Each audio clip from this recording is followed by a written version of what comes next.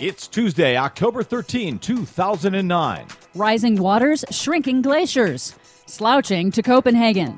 A Republican breaks ranks. Plus, what the chamber wanted to do was establish the monkey trials of the 21st century. even energy companies are taking on the U.S. Chamber of Commerce. All of that and much more straight ahead. I'm Brad Friedman of BradBlog.com. And I'm Desi Doyen. Prepare for 6 minutes of green news and snarky comment. When the teabaggers find out that Obama is acting all Al Gore-like up there in Copenhagen, they're going to say that it's more of his socialist agenda and that he's taking his marching orders from Sweden, because they don't know that Copenhagen is in Denmark.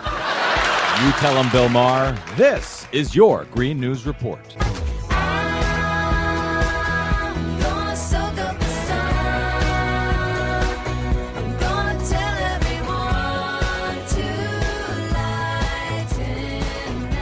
Today's Green News Report is brought to you by VelvetRevolution.us, cracking down on ideologues who incite violence over our airwaves. Sign the petition demanding action from the DOJ and Congress before it's too late at StopDomesticTerror.com.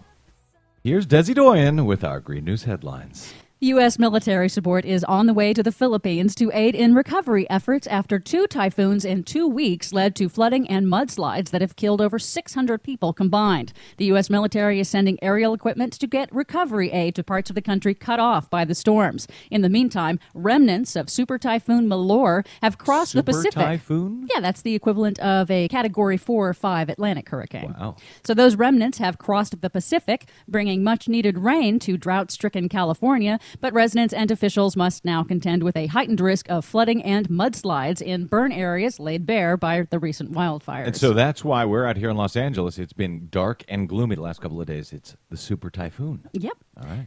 A new study says glaciers in the disputed Kashmir region of India are shrinking faster than other glaciers in the Himalayas, threatening drinking water supplies for tens of thousands of people in Pakistan and India. Glaciologists with the University of Kashmir... Glaciologists? Yes, that's what they're called when they study glaciers. Oh, okay. They blame rising winter temperatures in the mountain region and changing precipitation patterns. Meanwhile, international climate negotiations ended in recriminations and little agreement over the weekend in Bangkok in advance of the final UN gathering to sign a formal agreement to curb global greenhouse emissions in Copenhagen in December. The polarization between developing and industrialized nations has led some to question whether any agreement will be achieved by the UN deadline. Norway pledged to cut 40% of its emissions in 10 years if that would help push developing countries to commit to concrete targets. And Saudi Arabia pushed to receive financial aid if the world is to transition away from Saudi oil exports. They pushed to receive aid to themselves. Yes, they said they don't have a diversified economy, and like all other oil exporting countries, they'll need some help. But, of course, Saudi Arabia is far better off than poor oil countries because it's one of the richest of the oil exporting countries. You got that right.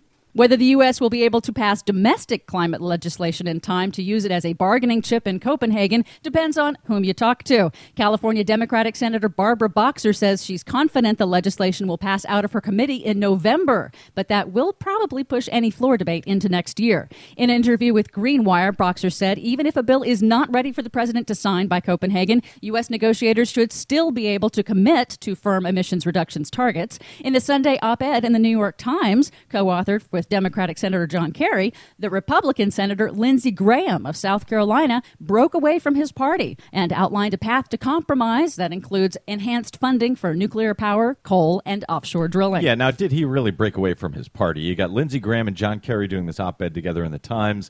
It seems to me, in reading it, that maybe John Kerry, I know this will be no surprise, was had by Lindsey Graham. I mean, they're talking about all kinds of nuclear stuff. Does this stand a chance of actually getting into this bill at this point? Many Democratic senators have indicated they would be willing to compromise on nuclear provisions if it would help bring along more Republican votes in order to get to a filibuster-proof 60 votes. Democrats compromising? Say it ain't so. And, of course, it shouldn't be mistaken that co-authoring an op-ed in the New York Times is not the same as co-authoring the bill itself. Because Lindsey Graham has not committed to supporting this bill, has he? That is true. Even if they include the provisions he wants. He has not said he will vote for it. That old trick. But powerful business interests are pushing hard against the legislation as more details emerge in the ongoing saga of corporations leaving the U.S. Chamber of Commerce over the chamber's opposition to the climate and clean energy legislation. In an interview with E&E News, the CEO of Pacific Gas and Electric, Peter Darby, one of 3 major utilities to cancel their membership, elaborated. As we've looked at their actual behavior around legislation, we came to the conclusion that they were doing all that they could to really stop Waxman-Markey rather than make positive contributions to advance the bill. The chairman of the U.S. Chamber of Commerce has blasted Apple Computers, the most recent defector, for canceling its membership, saying that the chamber is the victim of an orchestrated pressure campaign by environmental groups. Yeah, and if anybody knows orchestrated pressure campaigns, it would be the U.S. Chamber of Commerce.